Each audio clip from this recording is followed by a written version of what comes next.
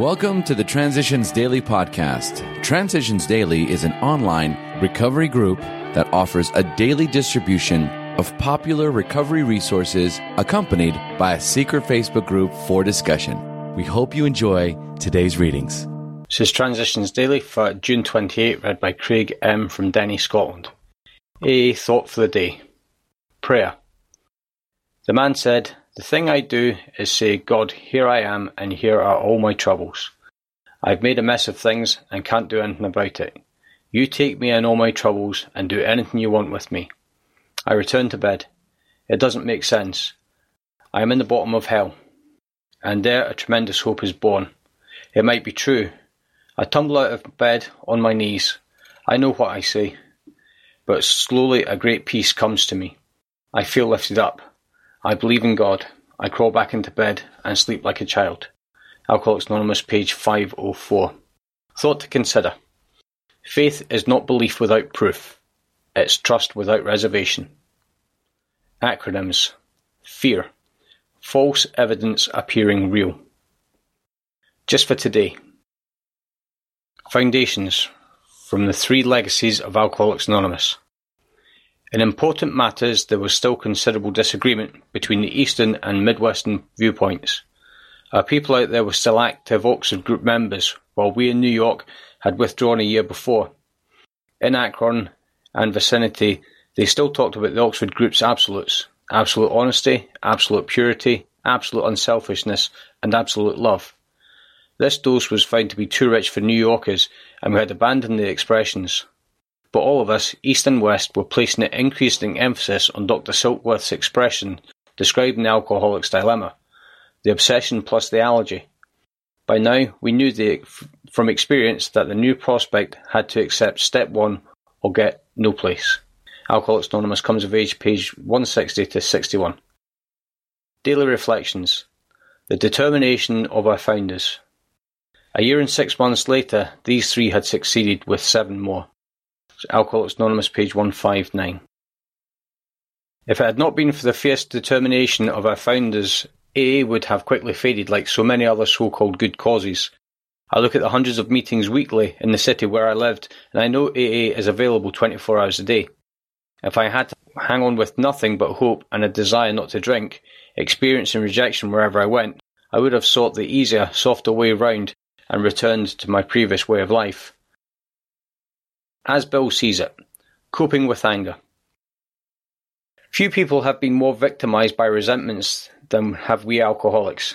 A burst of temper could spoil a day, and a well-nursed grudge could make us miserably ineffective.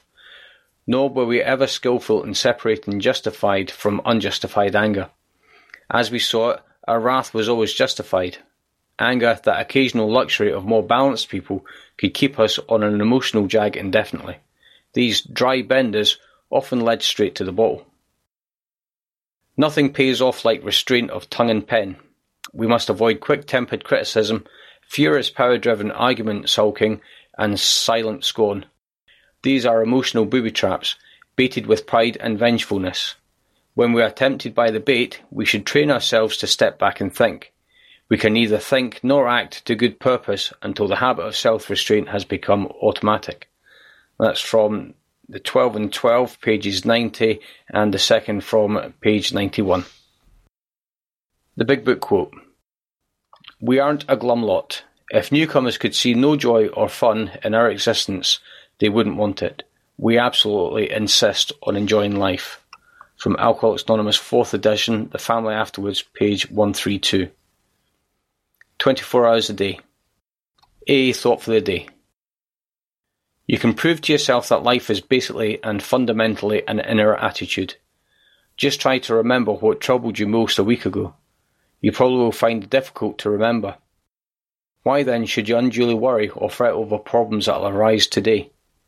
Your attitude towards them can be changed by putting yourselves and your problems in God's hand and trusting Him to see that everything will turn out all right, provided you are trying to do the right thing. Your changed mental attitude towards your problems relieve you of the burden, and you can face them without fear. Has my mental attitude changed? Meditation for the day. You cannot see the future. It is a blessing that you cannot. You could not bear to know all the future. That's why God only reveals it to you day by day. The first step each day is to lay your will before God as an offering, ready for God to do what is best for you. Be sure that, if you trust God, what He does for you will be for the best. The second step is to be confident that God is powerful enough to do anything He wills, and that no miracle in human lives is impossible with Him.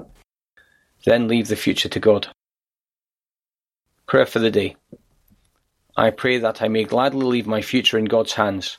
I pray that I may be confident that good things will happen as long as I am on the right path. It's from Hazeldean Foundation, P.O. Box 176, Centre City, MN 55012. This is Transitions Daily. My name's Craig and I'm an alcoholic. We hope you enjoyed today's readings. You can also receive Transitions Daily via email and discuss today's readings in our secret Facebook group. So for more information, go to dailyaaemails.com today.